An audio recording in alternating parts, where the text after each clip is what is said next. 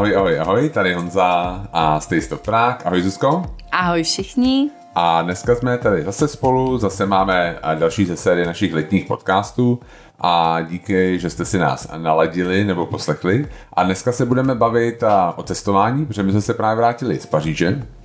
A jak se těm líbilo, Zuzku? Líbilo se mi tam hodně, jo. Jako vždycky. Jako vždycky. A doporučujeme? No, samozřejmě. Doporučujeme. Jaký tam byl problém? No, trochu nám pršelo. Trošku nám pršelo vlastně celou dobu a trošku jsme to přivezli sem, tak za to se omlouváme. Ale právě nás to napadlo, že bychom mohli mluvit, pár lidí se na to ptalo na Instagramu o nějakých fuck-upech nebo o nějakých věcech, které nedopadly úplně dobře. Sice jste mysleli spíš životní, ale to vůbec nevadí, my jsme si to vzali na cestování. My to vzali po svým, takže se budeme bavit o cestování a zároveň nás k tomu, nebo ke mojí inspirací částečně byl včerejší prohlídka, kde jsme se bavili o nějakých věcech cestování, o nějakých věcech, které se nepovedly.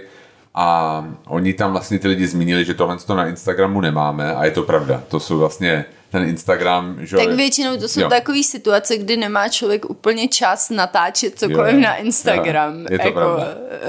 Řešit tu situaci, že jo. Jasně. Jo, že... To není jako, že bychom to chtěli nějak skrývat. Naopak mi přijde, že tyhle ty historky často bývají ty, který potom sdílíme s kamarádama nejvíc. To jsou ty nejvtipnější, jasně, že nikoho nezajímá. Jo, byli jsme na Bali, bylo to krásný. A bylo tam nádherný a dali jsme si dobrý jídlo z našich kamarádů. Oni chtějí slyšet to, co se nepovedlo. A my chtějí slyšet, že byli jsme na Bali a pokousali nás komáři a vlastně bylo to hrozný. A nebo nějaký historky se nám staly. Takže, že bychom si jsme právě přemýšleli o některých, jakoby, protože my rádi cestujeme a ne každá cesta se úplně vyvedla skvěle. Nebo nějaká její část. Že tam byly momenty, které vlastně nikdy já bych řekla, že málo kdy to jde úplně tak, jak si člověk představuje, protože my většinou jezdíme na delší dobu, není to na takový ty evropský víkendy, děláme málo, spíš jdeme na týden a díl a někam a prostě to je jasný, že posvícení, se věci nepovedou. No. Přesně tak. A pokud tam je nějaký ponaučení, tak se o něm pobavíme, někdy vlastně je to jenom, že se něco nepovedlo, ale někdy třeba je z toho možný se nějak poučit. Takže já bych šel rovnou do toho a začal bych jedním z našich prvních výletů, a to byla Itálie a společných výletů. Mm-hmm. A to byl výlet do Říma, který se vlastně od začátku do konce strašně který byl strašný, co? Byl jako hrozný. Málem jsme se rozešli. Tam je potřeba říct, že já jsem v té době odešla z práce, z advokátní kanceláře a byla jsem trošku v tenzi, co bude jakoby dál. To můžu potvrdit. A to si myslím, že tak jako nasadilo tu lačku toho výletu. No. Atmosféra nebyla výborná už, když jsme jako odlítali. Co tomu nepomohlo bylo, že já jsem v té době ještě se bál lítat, a měl jsem pocit, že už mě to přešlo a jak jsme se dozvěděli v letadle a nepřešlo. Tak já jsem zastavil letadlo vlastně už jako, který byl odpoutaný od toho letiště a vraceli jsme se prostě prostě jsme jeli autem a bylo to na Velikonoce do Říma a můžu to jako velmi... Počkejte si řekli, který byl odpoutaný od letiště, abyste to nechápali, takže už jsme vzlítli a vraceli jsme se, jo, už jsme to ne. Na tom tarmaku, už jsme prostě jako, už byl ten tunel pryč, vlastně to letadlo bylo zavřený a jako couvalo. A paní letuška se ptala, já si myslím, že necouvalo Honzí ještě úplně. Ne, já myslím, že... Ale už bylo pryč, protože nám přivezli skutky. Ale jo, to určitě, ale paní Honza poslední otázka Honzy byla a budu za to něco platit, když budeme chtít vystoupit, protože paní letuška říká, a uvědomujete si, že když vystoupíte, tak musíme vlastně vyndat všechny lidi i všechny zavazadla ven a pro nás to znamená třeba 3 hodiny zpoždění. A Honza, a budu za to něco platit? A ona, ne. A Honza, tak já bych to zastavil. Tak jestli bych mohl jako poprosit, kdybyste otevřeli ty dveře a vystoupil, tak by to bylo fajn. A ještě, že pak jsme čekali v tom autobuse a já jsem zjistil, že jsem si v tom letadle zapomněl telefon, takže jsem musel ještě jednou zpátky a projít si uličkou hanby a nenávisti a pro těch lidí, kteří už věděli, co se děje. Takže takže ten začátek blbej, pak jsme jeli vlastně na Velikonoce do Říma, což bylo hrozný, protože jsme chytli strašný zácpy na dálnici. Prostě špatný, velký špatný. Ale a teď jsme se dostali do toho bytu, který jsme si vyměňovali přes Home Exchange s pánem. Byla to naše první výměna. Jo, ještě to bylo kolem mých narozenin, že jo. A říkali jsme si, tyjo, narozeniny v Římě, to zní skvěle, ještě Velikonoce, to je paráda. Tak prostě jsme se vyměnili a teď jsme otevřeli ty dveře a pán byl jako hodně silnej kuřák. Pán měl zálibu ve dvou věcech. A jakoby v neustálém kouření a v těžkých kobercích a závěsech, kde to vlastně celý ten kouř se jako zachytil a nešlo to absolutně vyvětrat. A navíc měl ještě zálibu v tom sbírat hodně úzký postele, protože tam jako bylo hodně postelí, ale ani jedna neměla víc než 120 třeba centimetrů, to bylo, jsme se nevyspali, bylo to vlastně... A mi napsal ještě předtím, když jsme odjížděli. Já jsem vám připravil v obě postele, já jsem si kála, co blbě. Jako. Já jsem říkal, katolická země, třeba viděli jiný příjmení, já nevím co, ale jako, tyjo. No, ale tak ten byt jsme opustili. Vlastně asi po dvou nocích. Po dvou nocích jsme si řekli, tohle nedáme a šli jsme pryč. Ale vlastně jsou tam dva příběhy, který chceme říct, který chceme vypíchnout. A první je příběh oběda, kdy jsme jako v Římě, kdy jsme se rozhodli, že si zajedeme trošku dál, jako mimo centrum na nějaký oběd. Akorát jsme si vlastně vůbec neuvědomili, že tam se vlastně zavírá, že tam polední pauza, to v Čechách ještě tenkrát nebylo vůbec zvykem. To je pravda, to je tak 10 let zpátky. To víc ještě, to je tak 12 let zpátky. Přesně 12 let jsme spolu, tak neříkej takovýhle věci. Taste of Prague je 10 let, tedy, a jsme už spolu předtím chodili, to ještě před Taste of Prague. To je jedno, to je úplně jedno. Tak pojedeme dál, jo. A tak jsme tam jako přijeli a jsme zjistili, že kuchyně už vlastně zavírá. A my jsme měli strašný hlad. My jsme přišli nějak ve 3:15 do té restaurace a bohužel my nic nemáme v jedný, pak jsme šli teda do druhý, taky nic nemáme. A my jsme už začali jako, hele, máme fakt strašný hlad, protože ráno jsme ještě chodili po nějakých památkách. A pak jsme došli teda do jedné restaurace, kde zavírali až ve 4. Přišli jsme za 5:04 nebo něco takového, nebo 4:05 a ptali jsme se, hele, máte něco? A oni, no my už máme jenom takový zbytky. Jako my nic nemáme, a my tam jako, a my jsme vypadali hrozně zoufale a my říkali, no my máme jako zbytky, jako z toho jako, co se, zbytky, to zní výborně, takže jako nadali a teď mi začali debužit nejlepší zbytky, který jsem kdy v životě jedl. A fakt tam se potvrdilo, opět to hlad je nejlepší kuchař, kdy my jsme si říkali, do dneška na to jídlo vzpomínáme a ještě jsme si šli přidat. Já jsem tam šel zpátky, bylo za 5 minut a říkám, nemáte ještě nějaký zbytky? A my nás koukali jak na úplný magory. Takže a najedli zbytků a bylo to úplně strašně super. Jo, bylo to moc dobrý. Můžeme doporučit zbytky tady v téhle restauraci. No, takže já myslím, že po naučení tady je hlídat si otevírací doby a zejména jako v těch jižních státech, kde je nějaká siesta, nebo jsou tam naučení obědvat v nějaký době a pak zavřít a otevřít až. A teď mi třeba ve Florencii hodně přišlo, že tam mají ty panína a tohle, že vlastně už s tím nějak jako... už se s tím počítám. No, ale je pravda, že my jsme tenkrát odjeli totiž mimo tu turistickou zónu, takže to bylo opravdu čistě rezidenční a tam jako teda nebylo nic. To si pamatuju, že jako to byla fakt zoufalství. No a druhý příběh z toho výletu byl... To ještě pokračovalo tohle. Že my jsme pak jeli do Boloni, protože Boloně jakože tam bylo nejlepší zmrzlinářství na světě, se říkalo, jsme tam přece byli a takhle. My jsme jako vygooglovali. No, ale byly ty Velikonoce zároveň. Byla zároveň první, byla vlastně velikonoční pondělí a ty kde se jako najíst na to velikonoční pondělí. A hodně věcí bylo zavřeno. Jo, a my jsme byli v takovém hotelu, takový jako business hotel, mně to přišlo takový, ne? A obyčejný. No a byla tam nějaká jako mladá paní. Jo? A my jako, kde se jako můžeme najíst dneska? A ona se podívá na kolegu a říká, a taverna di Roberto je otevřená. A ty jako začali, já myslím, že jo, sí, čerto, ne? Tak jako mi tam volali a udělali nám rezervaci. Takže jsme jeli do taverny di Roberto v centru.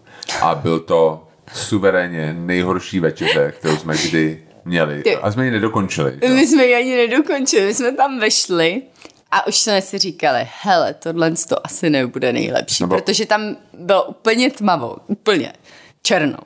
A my teda máme rádi, když je to jemně osvětlený, ta místnost. Ale a to nebylo tohle to romantický černo. Ne, to bylo prostě tma. Ano, a ty tam seděli v jednom koutku takový americký pár.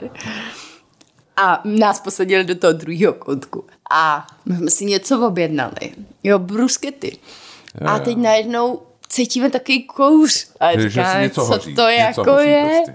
Ale jak tam bylo tma, tak to nebylo vidět, že jo. Teď nám něco přišlo, ten talíř, jsme to ochutnali a já on se tyjo, to je spálený, ale my jsme to neviděli, jo. To takže, spálený ale chleba. bylo to spálený. Jako a já říkám, to je normálně spálený chleba. A pak jsme si objednali ještě další jídla. A já si pamatuju, že něco to bylo tuňákový tatarák. A teď to přišlo. A já mám takovou věc, že když není ryba dobrá, tak já ji prostě nemůžu jíst. Já nevím, nějaký to jako fyzikální. Jo. A já úplně Honzo říkám, hele, to s tím něco je, Honzi, to není dobrý. A bylo to celý obalný v balzamiku, to si pamatuju. Já taky. A říkám, prosím tě, běž už ty ostatní jídla zrušit, tady je to strašný, to tady nás otrávej. Takže já jsem šel a říkal jsem, že je mi strašně špatně, že se moc omlouvám, že jako to, co jsme měli, zaplatím, ale že si jako můžeme prostě odejít. Tak jsme odešli. Tam byl ještě takový vyjukanej mladý kuchař, který občas jako vykouknul ven a jako měl takovou paniku v očích. Jako, si pamatuju, že to nebylo moc důvěryhodný. A byl tam taky jako pan indický manažer, který furt chodil, jestli jsme to dojedli, nebo jestli jako nás jako nějak kontroloval. No bylo to strašný. No a pak jsme našli vlastně nějak sami nějakou restauraci, takový bystříčko, kde jsme se jako dali večeře. Jo, bylo to moc dobrý. Ale taverna di Roberto. A i tu dobrou zmrzlinu jsme tam měli, to si pamatuju potom. Ale takže některé věci na tom výletu byly fajn, ale celkově tenhle zrovna výlet byl naprosto tragický. Hrozný. No, takže vlastně já si myslím, že to ponaučení z toho je, že nevěřit vždycky těm recepčním, udělat si vlastně nějaký průzkum vlastní, protože my jsme tam byli dost nepřipravený, si pamatuju, protože to bylo jakoby, bylo to něco, s čím jsme nepočítali, mysleli jsme, že zůstaneme v Římě celou dobu. A taky je pravda, že jsme ještě tehdy nedělali Taste of Prague, kdy jsme se o těch jako praktikách, které panujou v turismu, docela dozvěděli. Jo, určitě. Veď. No, takže vlastně jakoby jsme to jako se nechali napálit v podstatě. Tak to nedělejte. No. Takže to je náš italský tip. Další je Tokio, chceme mluvit, protože to je takový opravdu celá jedna velká lekce být v Tokiu, protože to nevíte nic a pak nějak se na to připravit můžete, ale ta realita... Je spousta takových jako překvapivých momentů, veď? Je vždycky překvapivá, no. A chceme právě zmínit jednu věc, co se nám stalo, a to je problém s Zuzčinou kabelkou. Ne. Jo.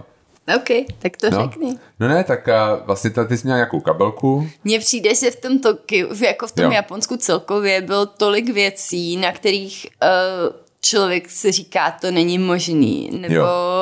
Jo, že pro západního turistu jako je to nepochopitelný, jde hlavně o ty pravidla, o ten jako clash s těma pravidlama, které jsou hrozně rigidní do té míry, že pro Evropana je to vlastně nepochopitelný. Jo, přesně, že tak dělají věci třeba mají A, B, C, D a ta cesta od A do D je úplně jasná pro vás jako Evropana, ale jako oni prostě neudělají to, protože nejdřív musí být B, pak C, pak D, ale prostě nejde jako to skočit přes z A do D rovnou a jako Evropan jasně vidí zkratku, která by nikomu neuškodila, jenom se trošku ohne ten systém a oni absolutně nevědí, o čem mluvíte. Jo, mně se tam stalo to, že se mi jako zničil řemínek na kabelce, ona má jako mezinárodní záruku a my jsme tam našli ten obchod, tohleto, ale oni absolutně jako, a my jsme za 2 dny odjížděli, to bylo ten problém, že jo.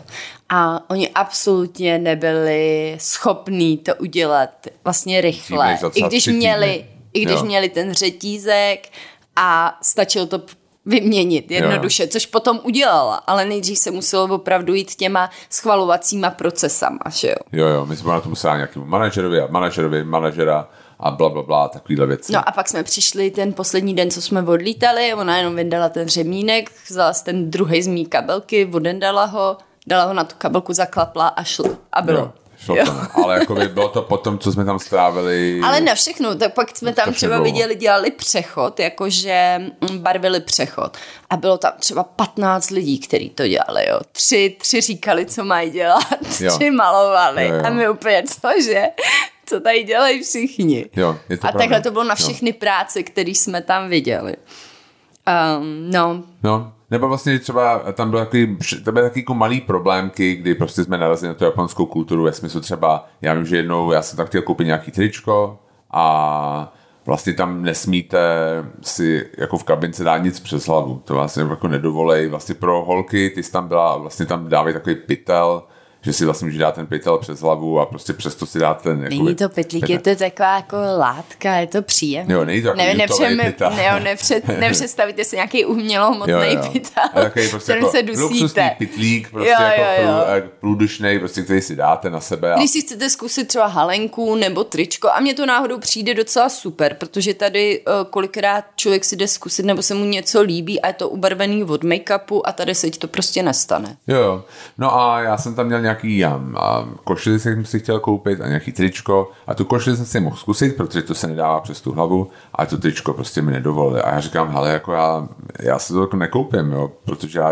nevím, byl jsem nějak na vážkách z nějakého důvodu a to prostě, to nebyl nějaký pan Japonec v obleku, to byl pan pokérovaný Japonec, který měl prostě nějaký, jo, prostě byl to mladý kluk a pak nakonec to jako rozlít a strčil mě do výzudí kabelky a říkal secret a dal mi to tričko, ať si to jako vyzkouším, ale vlastně vždycky to bylo, že tam byly třecí plochy, který vlastně, kdy jsme jako ta japonská kultura vlastně byla jako ne úplně kompatibilní s tou evropskou, že jsme to jako se nemohli dohodnout někdy. Ne? Jo, další, co bylo hodně zajímavý, bylo třeba v Japonsku, že tam třeba ty lepší restaurace si nemůžete zarezervovat sami. Jo, oni fungují na takovém tom principu doporučování. To znamená, že nějaký host, který tam chodí pravidelně, to vás musí doporučit, že můžete do té restaurace. Samozřejmě, když tam nemáte žádný známý, tak vás těžko někdo doporučí. Jo. A je to poměrně hodně taky rigidní systém. Souvisí to s tím, že ty restaurace jsou hodně malý, tyhle ty dobrý, a oni je zaplnějí těma lidma, který... Takže tam gastama v podstatě, který už vědí, co ta restaurace dělá. Jo? Protože pro ně třeba nedojezení jídla je velká urážka, nebo tak jsme to slyšeli. Jo.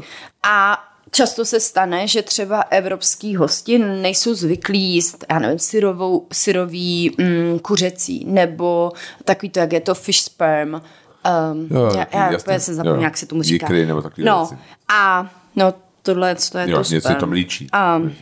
A že se na to jako už klíbají. A tohle prostě pro Japonce je velká urážka a oni tam takhle nechtějí tyhle ty lidi. Takže, nebo dokonce jíst s dítětem. To se v Japonsku nedělá. Takže vy musíte mít buď někoho známýho, anebo vám dokážou taky konciéři v hodně dobrých hotelech tyhle místa zajistit.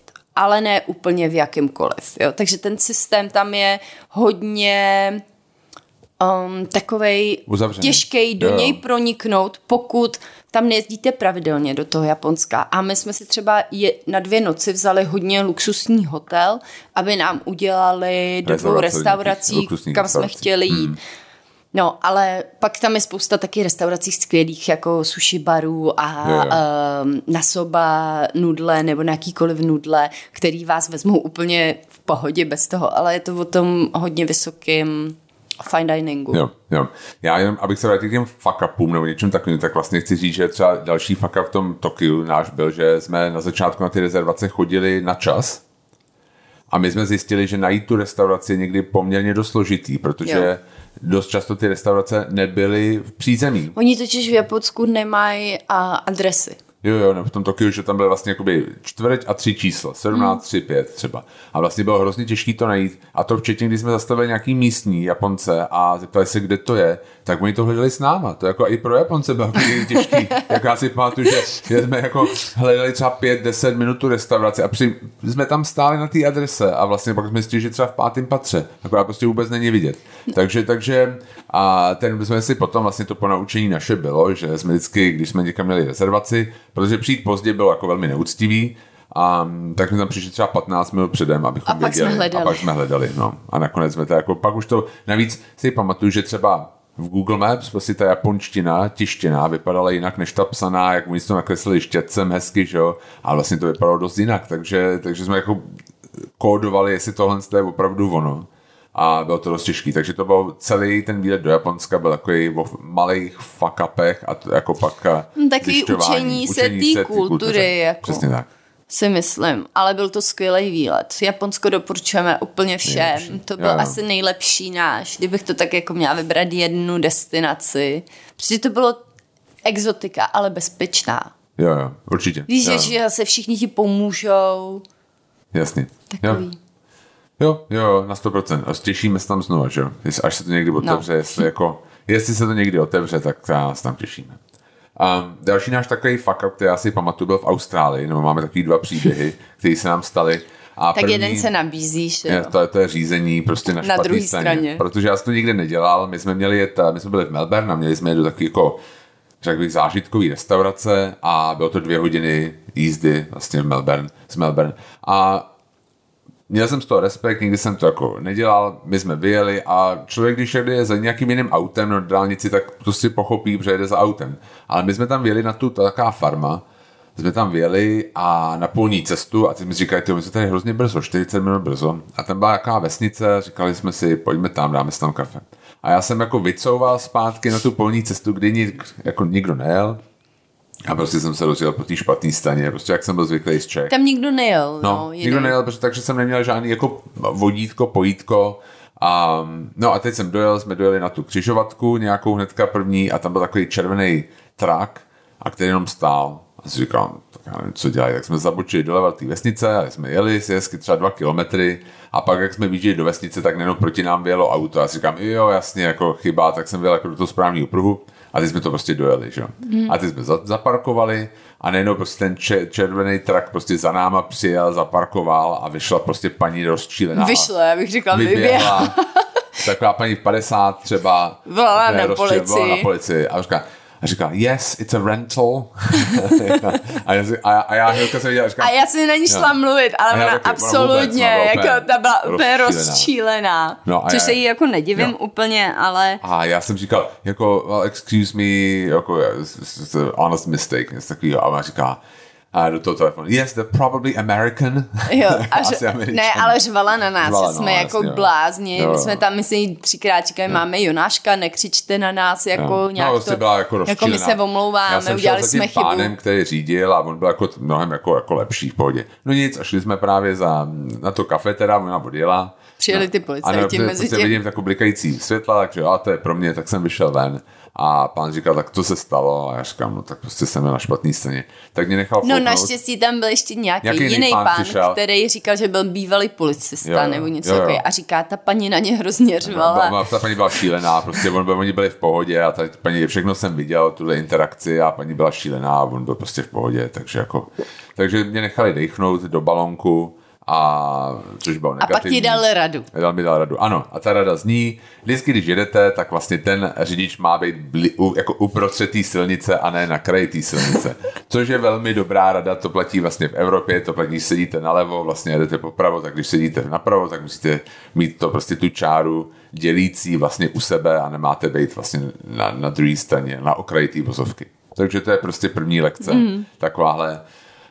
No a druhá lekce, to bylo, my jsme přijeli nějak ze Singapuru, vlastně jsme předtím byli, kde jsou skvělý bary, koktejlový, že jako ten Atlas a tyhle ty věci, bylo to fakt strašně jako skvělý, no.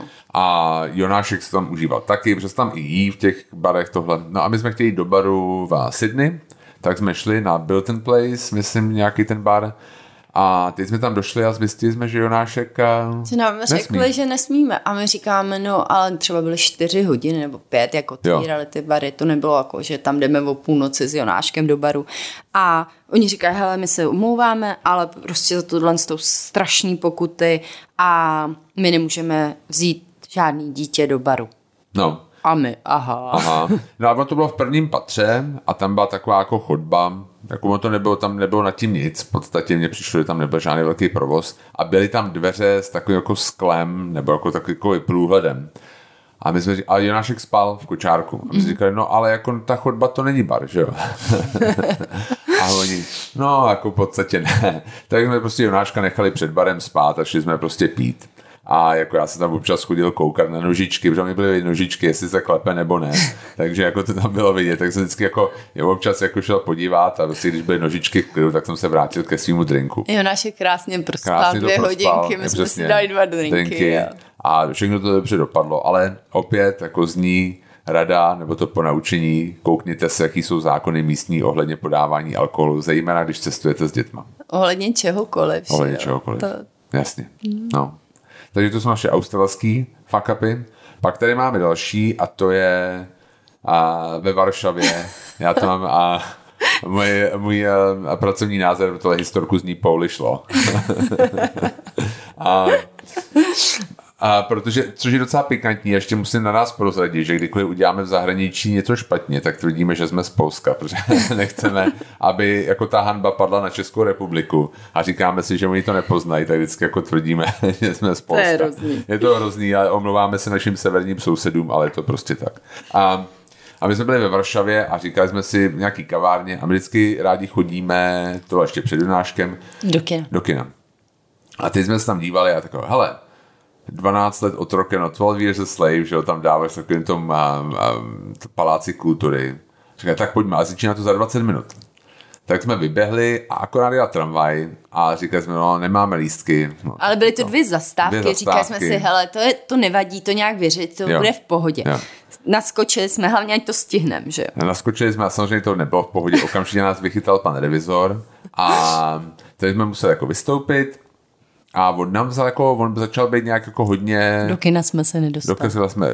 Já jsem dodnes ten film neviděl a on začal být tak jako nepříjemně agresivní a říkal, že chtěl jako, a my jsme řekli, OK, tak nám napište složenku, jo, nebo něco takového a my ji zaplatíme. A jako my nemáme teďka u sebe cash. Jo. A on říkal, ne, podle polského zákona musí cizinci platit na místě. Což víme, že není že? pravda. Že? To není, aby prostě zákon nějak jinak jako prostě se choval k cizincům aby platili jiný zákony pro cizince a pro místní, to je jako nesmysl. A takže nás to nějak naštvalo a věděli jsme, že do kina se už nedostaneme, tak jsme se začali hádat. Takže on zavolal policajty. A přišli policajti, kteří byli takový jako, tam taky jeden mladý policajt si pamatuju, řekl taky, proč jako, proč mě proč jako I hate my life prostě. A bylo hrozně vtipný, že jako vy rozumíte trošku té polštiny, takže se o vás bavili. Jo, jak se bavili. Že my si pak řekli, my jsme byli v centru a my jsme měli takový hezký hotel, ale on nebyl úplně v centru a my jsme si říkali, hele, tak aspoň jako, dokud už nepůjdeme, tak z toho dostaneme aspoň jako jízdu zdarma na hotel, jakoby, že prostě budeme tvrdit, že jako peníze máme na hotelu a ne u sebe. A on říkal ten pár. My jsme neměli peníze, my jsme měli kartu. Měli jsme kartu. No a on říkal ten policajt, máte kartu? A my ne. A on se otočil na toho policajta druhého revizora a říkal, ta napevno mají kartu. A my koukali do země a bylo hrozně těžký se nezačít smát. Jo. No nic, takže jakoby nakonec jsme se dohodli, že pojedeme jako na hotel a prostě, že tam máme ty peníze. A ty jsi zůstal v autě jo. A já jsem byl rukojmí, já jsem se tam mě zavřeli v autě a Zuzka šla nahoru na pokoj prostě brát peníze. No ale pak nejvtipnější historka, nebo ta část té historky pro mě, byla vlastně, že my jsme tam seděli a on vyplňoval asi hodinu nějaký formuláře, nebo nevím co. Jo. No a pak prostě a on se mě ptal, ten policajt jako, a proč jste jako nezaplatili ten lístek? A já jsem říkal, hele tyjo, prostě jsme chtěli na to kino a prostě tam nebylo, jako, jestli tam byl automat, tak bychom to nestihli. Si jsme tam byli, no, tak jako... Udělali jsme blbost. No a on prostě, tady byla dlouhá chvíle, pak se na mě otočil. A celou dobu bylo vidět, že ten policajt jakoby je na naší straně. Jo, že jsme mu prostě sympatický, ale říká tady ten... Jo. Že to prostě musí to... No a pak se na mě otočil a říká, a je pravda, že... Český slovo pro veverku je drevokocůr a já jsem si začal takové... A my už jsme se začali smát. Jako, tak to je vtipný, protože to samý si říkáme my o Slovácích, jako, takže v Polsku očividně existuje vtip jako na češtinu, že jako říkáme veverce drevokocůr. Takže to mě přišlo jako hrozně vtipný. Ale jako ta ponaučení tady je asi zaplaťte si ten lístek. Jako že poulišlo říká, že musíte zaplatit na místě. No. Ne, tak jako kdekoliv. Jo. Je to důležitý. Je to důležitý, je to milý, je to jakoby dávat něco komunitě a tak dále. Ale jakoby občas se stane, že jako to takhle nevyjde. No, takže tak. Další máme fuck up. To není úplně jako fuck up, spíš taková, co se nám stalo, jako nepříjemná situace v Paříži. Ne teďka, ale už před pár lety. A to byla vlastně krádež za bílého dne, taková poměrně jako i dost agresivní. Že? Jo, to si pamatuju, jsme šli po ulici a proti nám šli myslím si, že byli 2 pánové. A teď my jdeme, já se dívám do mapy, koukám, kam půjdeme do mapy v telefonu. Jo. A najednou na mě ten jeden chlap skočí a vezme mi ten telefon a utíká pryč. Teda utíkali oba 2, myslím. Byli 2, že jo? Byli 2 určitě. 2. A teď já jsem úplně jako v šoku z toho. Já se díval taky do telefonu, že? Protože já to nejdřív neviděl. A pak najednou prostě vidím, ne. A teď jako vidím, jak Zuzka běží za nějakými 2 prostě klukami. Tak mě hnedka bylo jasný, o co je, tak začal jsem běžet a oni na prvním rohu se každý rozběh do jiné strany. Že? Tak já jsem běžel za jedním a on samozřejmě znal to prostě místo líp než já, takže on běhal takhle a pak běh do nějaký podzemní garáže a já než jsem tam běh, tak jsem slyšel, jak boukly dveře, bylo tam taky jako ta ozvěna, takže vlastně vůbec nebylo slyšet odkaď, kde ty dveře, které to dveře byly a prostě já jsem viděl, že prostě je pryč.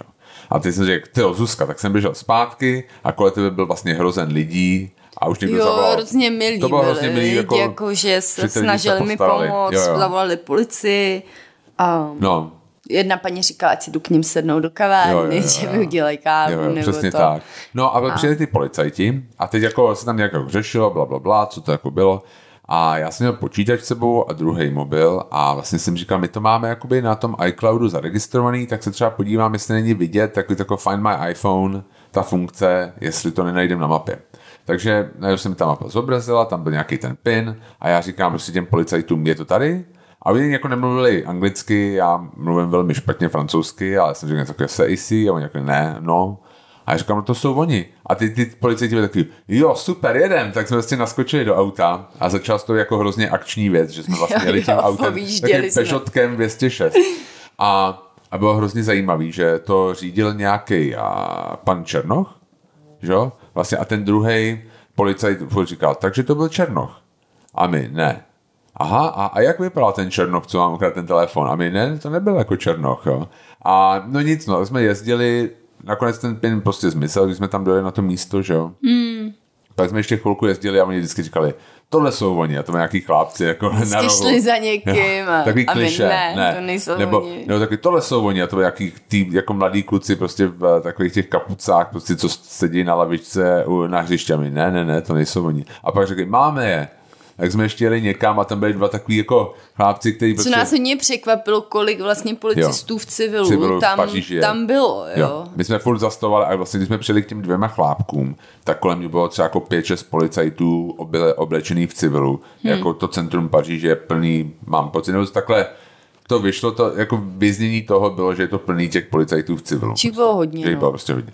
No a pak oni řekli, jakoby, no tak chcete jako jít na služebnu a sepsat tam, jako fakt ne, to prostě nemá. To stejně nenajdete, že jo, takže jako, pro nás by to znamenalo 4 hodiny někde. No, přesně. Takže ale je pravda, že já jsem se pak hodně bála, jakoby v tom městě. Říkala jsem si, kdyby mi to vytáhli z kabelky, jo, tak člověk se tak nebude bát každýho, kdo jde proti tobě. Že ono to jako skočil, vyrval ti to z ruky, bylo to fakt jako docela agresivní. Jo. No, ale myslím, že to ponaučení tady je, že vlastně ty lidi vám pomůžou, ty místní. To já si myslím, můj jako jo, že se tyhle věci asi můžou stát v jakýmkoliv větším městě.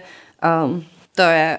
Jo. Je prostě pravda, že byl po zbytek toho výletu jsme se vždycky drželi věci jako u sebe a tak, takže to bylo nepříjemný. A pravda je, že Paříž má hodně lidí, kteří jen tak postávají na ulici. Jo, a nevíte, co dělat. Jako, všímali jsme si to najednou, začali jsme si těchto věcí všímat mnohem víc. No, my už jsme si všímali předtím, Honzi. Jo. Si myslím. Jako, a i teď na tomhle výletě, co jsme tam byli, tak to bylo asi nejvíc lidí, co přišlo. Jako co žilo na ulici a prostě tam přesně postávalo a neměli vlastně jakoby v úvozovkách nic na práci. No i přišli třeba žádat o peníze nebo něco takového a chápu, že třeba někdo řekne, že pro něj Paříž není oblíbený místo, protože třeba i tyhle věci asi k tomu, Jo.